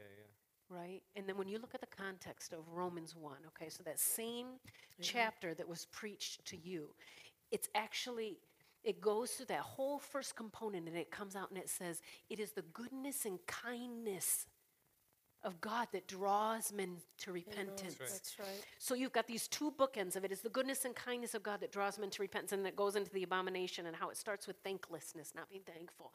Right? Talks about the lifestyle. And then it's bookended in with the other scripture that says, judge not. For where in you judge another, you condemn your own self, because you do the very same things. Yes. Those are the two bookends for that entire chapter. Don't you remember that you yourselves were also in sin? Right. So that whole chapter of Romans 1, that's what God is really talking about. He's saying, listen, church. Hello, ding, ding, ding. Do you remember the sin I saved you from? And remember, when it's difficult, because when you do come out of certain behaviors, you do feel the pressure of, oh, I've got to be careful, because we're still, maybe struggling or trying to figure it out ourselves, right? So sometimes what you're feeling from individuals is really just, oh, Jesus, help me stay strong enough to help someone else be strong. Okay, right? True. That's just the reality of it. True. Amen? Can anyone else relate? Okay? But sometimes, we do get into that a little bit of that hierarchy thing and judgment thing, but it's really all about love. Yeah. Yeah. And love never fails. never fails. So good. Ever. My mother taught me that. Yeah, After my mother was healed from her trauma from my father and everything, my mom, she got with the Lord, and finally the Lord instantly delivered her after quite a few years of struggle. She emanated love. And there's many people who have known my mother for a long time, and she is a loyal, loving person and never judged anyone. She trusted me. She loved me. We had a great relationship, and she was honest with me. Always honest. But no matter who I was with, she still embraced them in love and never judged. And so she showed me how to love and accept love as far as from my mother. I had a hard time doing it from other people, but I could trust my mother's love because it was pure. So good. And I knew she was on my side, even though she did not believe in what I was doing. Yeah. She honored me still with love, and I respected her enough to continue to trust her because she had that relationship, and that was the key. So she showed me what that was supposed to look like. That's so good. Yeah. I think if I could frame it, what I feel like I'm hearing, I think when we ask the question, how do you relate? How do you deal with someone who's in struggle? I think the answer is so simple. It's love, but what does that mean? Is when you look at the person across from you, you see a person. Yeah. You see God's greatest treasure. That's right. That's right. And you see them as infinitely valuable, regardless of what mess they may be wearing, That's right. inside or outside, that when I look at you, how do I deal with you? As a treasure. That's right. As God's greatest treasure is who you are, the one he's willing to go to the cross for. And I think of how Jesus dealt with people in sin. What you're talking about essentially is like lead them to Jesus, right? And that's where people get changed. Like nobody was afraid to get their sin in front of Jesus because he saw them as valuable Yeah, that's and right. treated them with value. But he also, in the encounter, changed them, right? We think of the woman caught in adultery. Where was the man? But that's another topic. And they throw her at the feet of Jesus, and she knows she's wrong. Yeah. But he, in that moment, does so much. He clears the deck. He gives her value, dismisses all the accusation, all the shame. And once he's done that, valued her, loved her, looked at her, lifted her up, and looked her in the eyes, then he says, now go. That's right. Now because the shame is gone, the accusation's gone, and now that you've touched me, you can live different. Yes. Yeah, Yeah. come on. And that's what you were saying. Like, bring them to Jesus. Yeah. And that encounter with Jesus gives them power to go and sin no more. And I think it makes our job easy. Yes. If we learn to be communities that value human beings. Yeah. We say that we are, but regardless of whether they're in the womb or out of the womb or Yeah. have a different sexual preference they're choosing right now, to value the human in front of us will go a long way to bringing them to Jesus, who can transform them. Yeah, Amen. come on. He's really good at it. Amen. Yeah, he is. That's so good. You're talking, and I'm seeing that scene in my mind's eye. Totally. And I just remembering, he drew that line in the sand. And I feel like in the spirit, and really in our nation, Father God's drawing a line in the sand. Shh. Just picture the finger dropping. And he's dragging it. He's dragging it across. And he's saying, church, you who haven't sinned, throw the first stone. And we have an opportunity unlike any other in the history, really, of the world. Whenever in the history of the world have we been in a situation where people are being so like, this is who I am, this is where I'm at, this is how I identify? Never. It's the first time in the history of the world. Unlike any time in the history of the world, we have an opportunity to show forth the true heart of God and draw a line in the sand and say, you who hasn't sinned, throw the first stone. And at the same time, I bid you come and see that he is good, Amen. that he is loving, that he is kind, that he is more than enough for whatever's going on in here. Yeah, I think we do need to dismiss in our church cultures, though, Christian culture, every bit of accusation and shame Yes. that we lay on people. Yeah, come on. Because that's not going to get them to Jesus. Yeah, You come know what I mean? on. And creating communities where people can be accepted in the middle of their struggle. That's right. And, Yeah. and where else are they going to find the healing? You know, I think we have to dismiss the accusation in our own hearts and the things we don't understand. Yeah.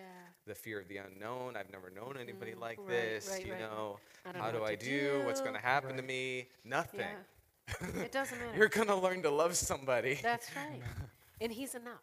Yeah. Like when we had our conversations, I didn't know what to say. I'm like, Jesus, I don't know what to say. He's like, you don't have to say nothing. Right. Shut it and just be good and kind. I That like, was the word of the Lord. yeah, Shut it. Yeah. It's a good He's word. like, don't try to manufacture something was kind of the word, right? Right. Like, Yeah. stop. Just be good and be kind and listen and share with him what worked with you. Share with her what worked with you. I was like, well, that was easier than I thought it was going to be. Well, I think we have one last question we want to hit on today. Yeah. You guys ready? This is a little more pointed, not as heavy, but what would you say today to someone who is struggling with issues of gay, lesbianism, bisexualism, even just same-sex attraction? And this is for anyone that may be hearing, but to equip us, Yeah. you know, with an answer for those we may know and love. What would you say to that person sitting in front of you? They are struggling. They don't want it. What would you say? One, I would tell them that God loves them. First and foremost, I think it's important to let them know that they're loved, Yeah. and that no matter where they're at in their struggle, that His love's not going to change.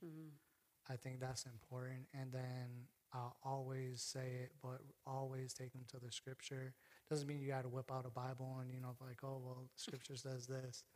But really kind of helping them to identify with Jesus without necessarily maybe taking them through that real biblical process, but maybe in a more biblical worldview process. So just kind of asking them, you know, like, okay, well, if this is your struggle, what do you know to be true about Jesus and who He is to you? Because I think when you can help someone that's struggling pull things out of them and them to find what they do know, it helps them to kind of take their mind off of that specific struggle. You know, it doesn't mean that it's going to go away that day. It doesn't mean that they're going to wake up tomorrow and not have the same struggle. But when you find to take them on a different route away from that without it being the focal point of trying to set them free or help them get deliverance, it allows God organically to bring them into His truth. And so that's what Stephanie did with me. She never once took me to the Scripture and said, well, you know, the Scripture says this, and based on the Scripture, you're basically going to Yeah, hell today. exactly. She never did that, but she would ask me questions like, okay, well, what do you know to be true about who you are in Jesus right now outside of the struggle? So little questions like that helped along the journey because it allowed me to evaluate myself without trying to evaluate Matt, who was the homosexual at the time. I was able to take away that and just say, okay, this is who I know Matt is right now, That's good. even within the struggle. Yeah, come on. How about you, Hal? Wow. It's so situational with people with this lifestyle. Everyone has a different reason for going Yeah, into that's it. a really good point. Yeah. And you just never know where a person's at. I mean, no one knew about my past. Some people knew some things, but there were some things that I've never told anyone. And it wasn't because I was afraid to. It was because the Lord said, hold until I had to get some healing first. Yeah, come on. And so, you know, the way that the Lord dealt with me is he told me who I was. But to understand who I was, I had to go back. I had to go back and undo what was done so that I could meet that person that I was created to be. And it's not that I wasn't already standing in it, because when you come to the Christ, when you come to the cross, you are made new, you're transformed, but yet I had this old man that still needed to be healed. Right. And so I asked questions. What happened? I ask questions, why do you believe this in your life? Don't look at my life. Why do you believe this in your own life? That's good. How did you get there? Yeah. What is the actual struggle? Why are you struggling back and forth? What is causing you to not make up your mind? Because that's a question in itself. Yeah. That's good. You know, my mind was made up because I got tired of men trying to do things to me. And I just wanted someone to love me, so I found a safe place to do it. Yeah. Come on. So I made my choice. Some people don't understand their choice yet. Somebody, like you said, vacillating back and forth, they don't get it. They don't understand. They're struggling with that decision. Why are you struggling? And so those are the questions you want to ask and make, put it on them, because really it's them who needs to discover the truth. Be that loving person who's willing to listen. That's good. Yeah, I'm hearing both of you say ask questions. Yeah. Ask questions and go after the heart. So anyone that's had coaching training, Jesus asked, He did. what is it, like 300 questions, and gave, it's 300 and some questions, I can't remember how many, Scotty knows the exact number, but he asked more questions than he did tell people answers. At the woman at the well, think about the woman at the well. What did he do? He asked her a question. The woman caught in adultery, what did he do? He asked her a question. Yeah. So often, it was because when we ask a question, out of the mouth flow the issues of the heart. It gives the person an opportunity to share their heart and where they're at. And then you're able to speak to the heart and not from your mind or what you think or what you know. And I just was thinking, like, Lord, what would I say now? And I think one of the things I would say is that the way out is through it, through the pain. Yeah. That's true. Regardless of what the struggle is or what's causing the struggle, I think one of the things we do so often is we feel pain, so we do the wall thing or the avoidance thing or the relational thing or something to fill the, kind of like you said, the hole or the void. We're looking to fill the hole in the void. But we do that when we're running away from the pain. But when we do an about face and we say, you know what?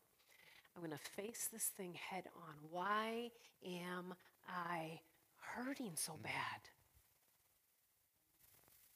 Why am I hurting so bad? And we do that in the context of a relationship with Christ or others who know him who can come alongside us. It will absolutely change our lives. When you were speaking earlier, Matt, I had forgotten about this until you started sharing again. But then the other thing I would say is that the kingdom of God is righteousness, peace, and joy.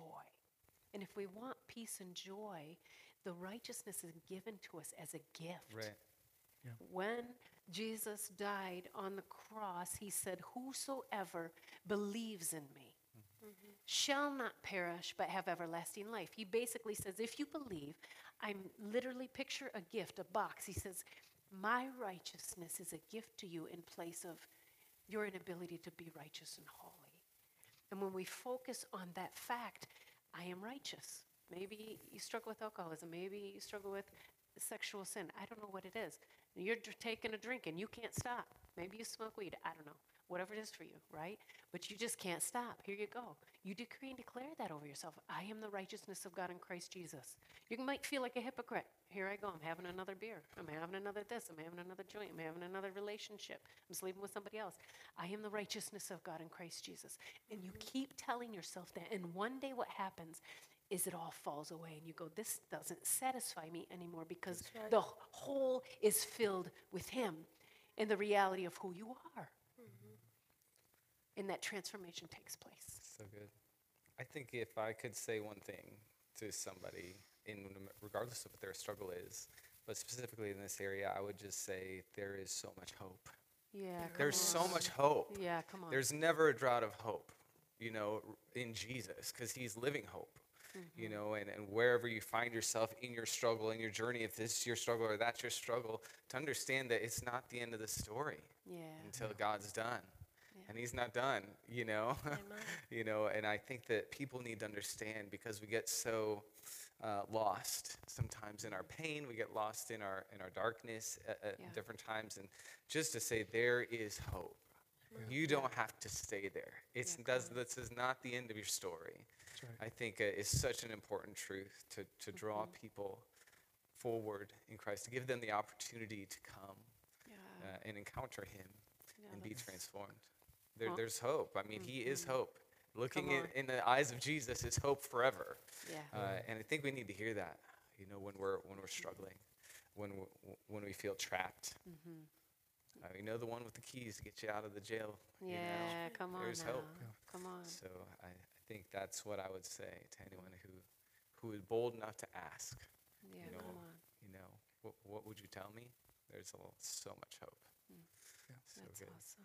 Can I say something to the? Please, yeah. I'd like to speak to the church because my journey was about that, coming out. My journey was about the church because I came from rules and religion and legalism and then when I came into the church, I'll be honest with you, I didn't know how to live up to a lot of things. Yeah, come on. I felt that I had to live up to a certain place to be a part. And, I've had to learn transparency. It was a struggle. It was a struggle to be transparent when I felt like I was still hiding in a closet because religion said I couldn't say anything. And if we are a church are going to help people be whole, then we have to be willing to just be ourselves and unmask completely. Yeah. And you're right about that. It's about unmasking. It's about being willing to be vulnerable and, hey, I've been in this place. Here's how I got out. It doesn't, even if it has nothing to do with what I'm going through, you're willing to be just as vulnerable. I was surrounded by so many people who said, I don't want drama. What is that? Honey, Everyday life is drama. Everyday life you ain't is gonna have no drama. relationships. But if they you don't have a don't little want drama. to deal with what people are going through. And Yeah. if we're going to be real, come if we're on. going to help these people who are out there who have not met Jesus, we have got to be able to be real. Yeah. And life is messy. That's a really good point. Life is messy. It is. Okay? So this is the reality. If we really want to do the church the way Jesus did the church, look at his disciples. They Seriously. were a hot mess. They were a hot mess, okay? Straight up hot mess. So if we're going to help people, there's going to be drama. Turn to your neighbor and say, listen, you need to become an expert Become an on expert. drama. On drama. And people who carry it. no. And that's right. I'll tell you why. Because we all have it. And out. sometimes you don't know you have it until you get in the middle of a press and you're like, oh, dear Jesus, I'm the queen. Help me, okay? But that's what true. family does, Yes. okay? Covenant family does not leave you when you flare up in the drama queen mode or drama king mode. We call it diva mode as musicians, okay? They don't leave. We have a conversation, we talk about it, we process it, and we go, man, that sucked. But praise God, we talk praise about it, and God. we're better now on the other side of the Yes. conversation than we were going into it because we loved truth, but we spoke the truth in love. Amen? Yes. Come on. Yeah. That's what the body looks like. That's what healthy family looks like, right? You got to go there. We got to go there. And really, you set us up perfectly for what we call the activation, okay? Now, that's churchese. Churchies. So do we want to do that first or share the Definitely. follow-up resources first? No, definitely do the activation first. All don't right, you let's think? do it. Yeah, do the activation first. I mean, Wait, I'm like what do you ready to want? bless people. I don't know what you want right now. Yes, because the resources are coming up in a minute. Okay, I feel a fire in my belly. let's do it. Okay? Our goal today is for every one of us, me included, Jesse included, all of us to leave changed in some way. Come on. Every time you come to gather as the body of Christ, you should leave different. Yeah. You should leave different. Why? Because we're meeting face to face with the creator of the world and he loves us. Amen. Okay? So we're just going to take a quick second and we're going to have an encounter with the Lord, and then we're going to share some practical resources. Okay, Jesse's very good at this. He's going to walk you through all that. And I did add one, Jesse, just so you know, here's what Awesome. it looks like. But right now, I just want you to close your eyes, okay, out of honor for the people around you. And as a prophetic sign, go ahead and open your hands before you like you're going to receive a gift from God, because he's going to talk to you. When we come before God, every time we come before him, he always speaks. Amen. And you can hear his voice because you're created in his image. And I just want you to say, Jesus. Jesus, And if you're willing, say, I'm willing to be demasked. I'm willing to be demasked. Please show me now Please show me now what area what area you would like me to take my mask off in. you would like me to take my mask off in. And I want you to listen. You may see a picture. You may remember a scripture. There may be an example or something you've been struggling with that's coming up right now. And the first thing the enemy's going to do is he's going to try and come and make you feel bad about that thing. No, you put that thought aside right now. And I want you to picture Jesus on the cross, decreeing and declaring, it is finished. And then you ask yourself, is that enough to pay the price for that thing? And if it is, you just say, yes, Lord. And receive it from him. And if you've never accepted Jesus Christ as your Lord and Savior, and you're sitting here and you're listening to this today and you're going, man, I mean, I've known about God, but I've never known him. I've never asked him to be in personal relationship with me. And you're going, I need to be saved. I want that new DNA. I want to be a new creation. You just ask him right now. It's a matter of a conversation between you and him. It doesn't have to be a fancy prayer. Just say, save me. Yeah. Save me. I don't get it. I don't understand this. What I do know is I want that righteousness, peace, and joy thing she's talking about, Daddy. And you know what he's saying to you right now? He's saying, welcome to the family. Amen. Welcome to the family. Amen. God loves you so much that he sent his one and only Son, that whosoever believeth in him shall not perish. You will not die in this sin, daughter. You will not die in this sin, son of God. You were created to do great exploits in his name. Great exploits. You were created to change the world. You were created to look like the prototype, Jesus Christ, Yeshua HaMashiach, and it is possible. We've been told it is not, but it is. And he chose you before the foundations of the earth to carry the message, the greatest message in the history of the world, the message of God himself coming in the form of man to die for a broken world and freely give them the very thing they need, his righteousness, so that they can be reconciled to the perfect Father.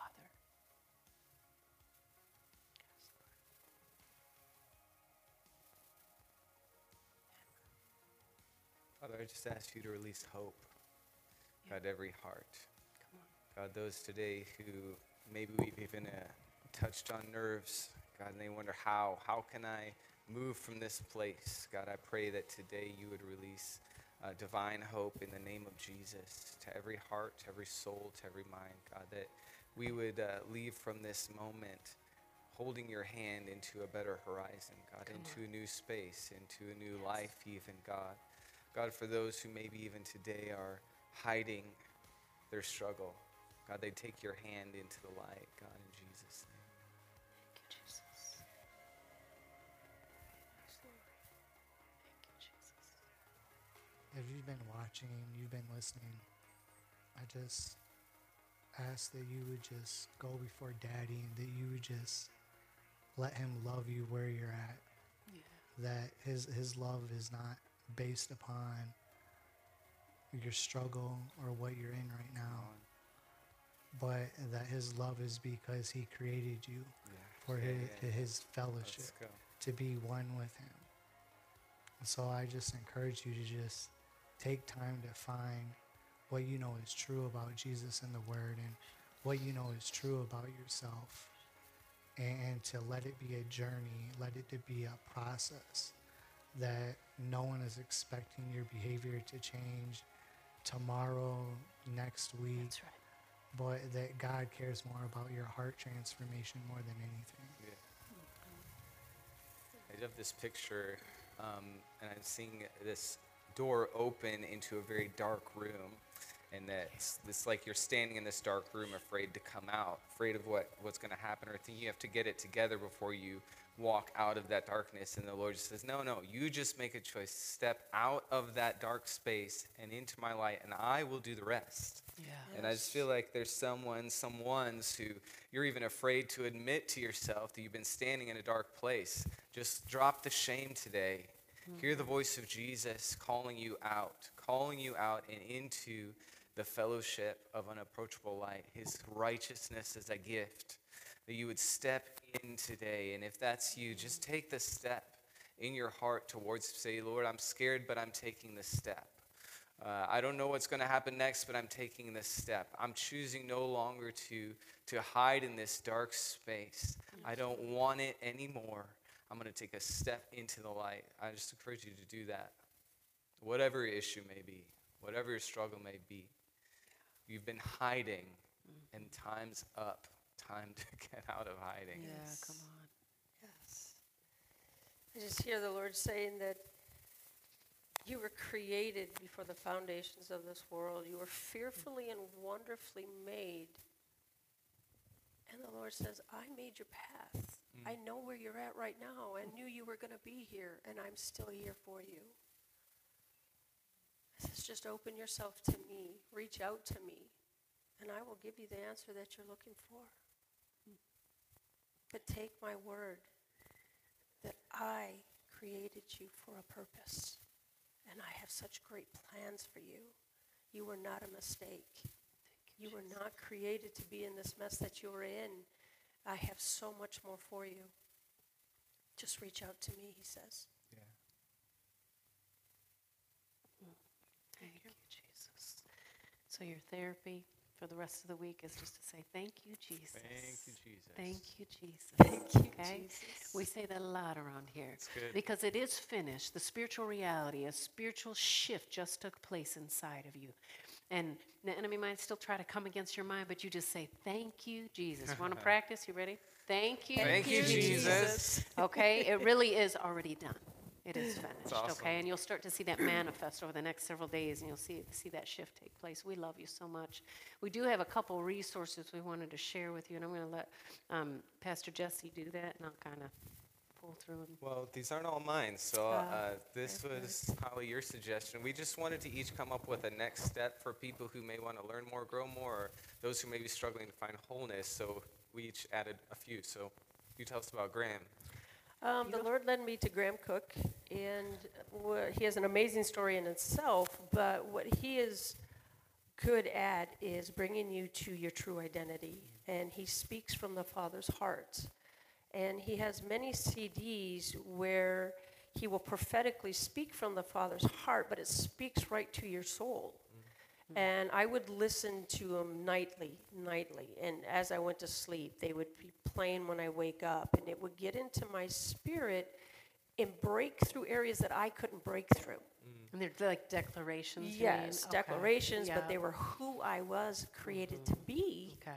And it broke through areas that I couldn't break through. It softened me up, and it led me to like, wow, if he says this, where is this in the Word?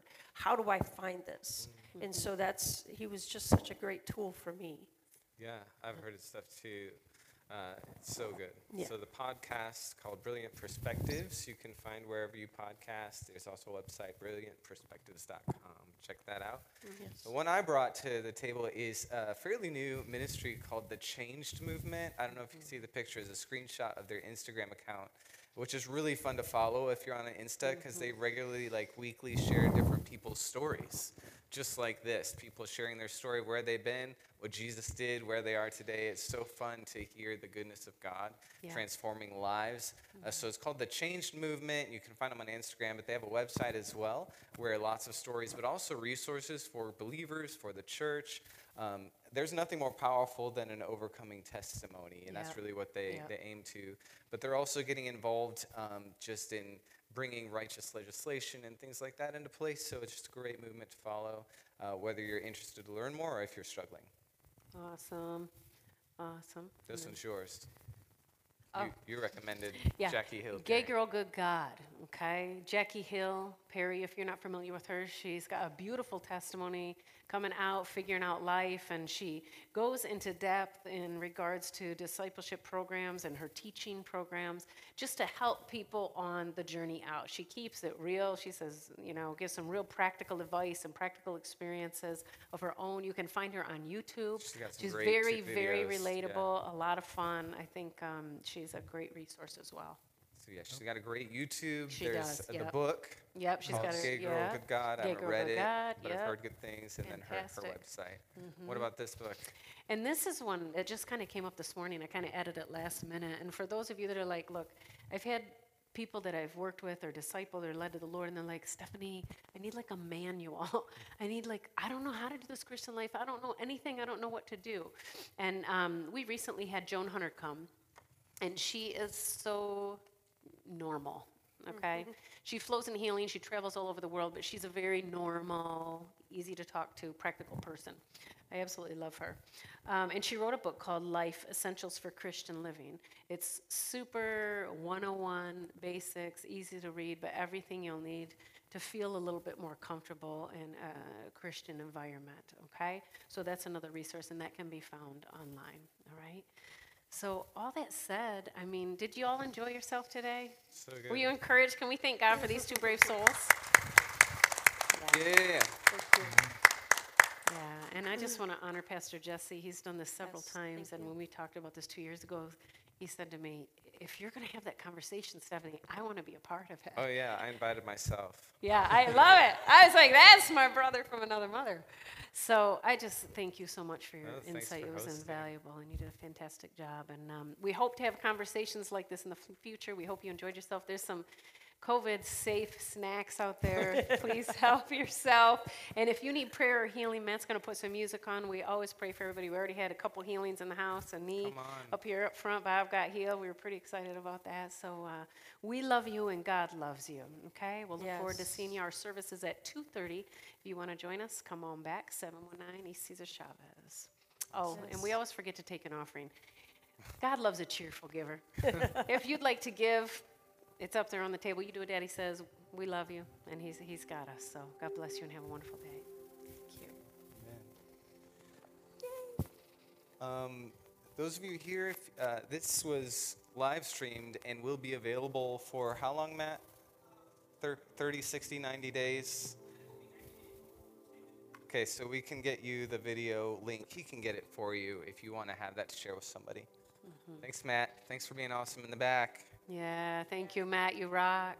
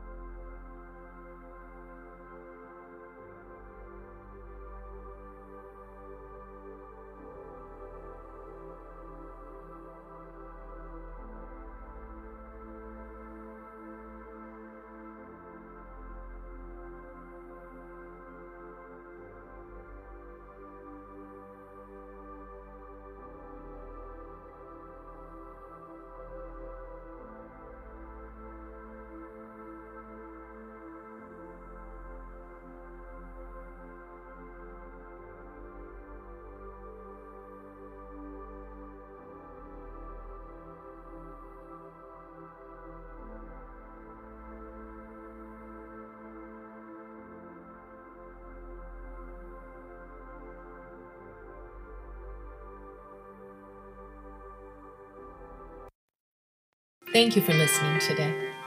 Take a moment and ask Holy Spirit what He wants you to do with what you've learned. And remember, with God, all things are possible. So keep dreaming, keep praying, and simply obey. Because God is good, and He has good plans for you. You can subscribe to our blogs, learn about our speakers, and even hear from one of our team members how you can take part in transforming a city, your city with Christ. There's no time like the present. Visit ShekinahOnline.com. If this doesn't excite you, watch for our new and God-inspired product line, a newly released book by Stephanie Butler, and more testimonies from our listeners like you, working to bring unity in cities across the world. If you feel led to support our podcast, you may do so on our Shekinah.com website. Or if you would like to support us monthly, there is a link labeled Listener Support on every podcast. Until next time, we thank you, we love you, have a blessed day.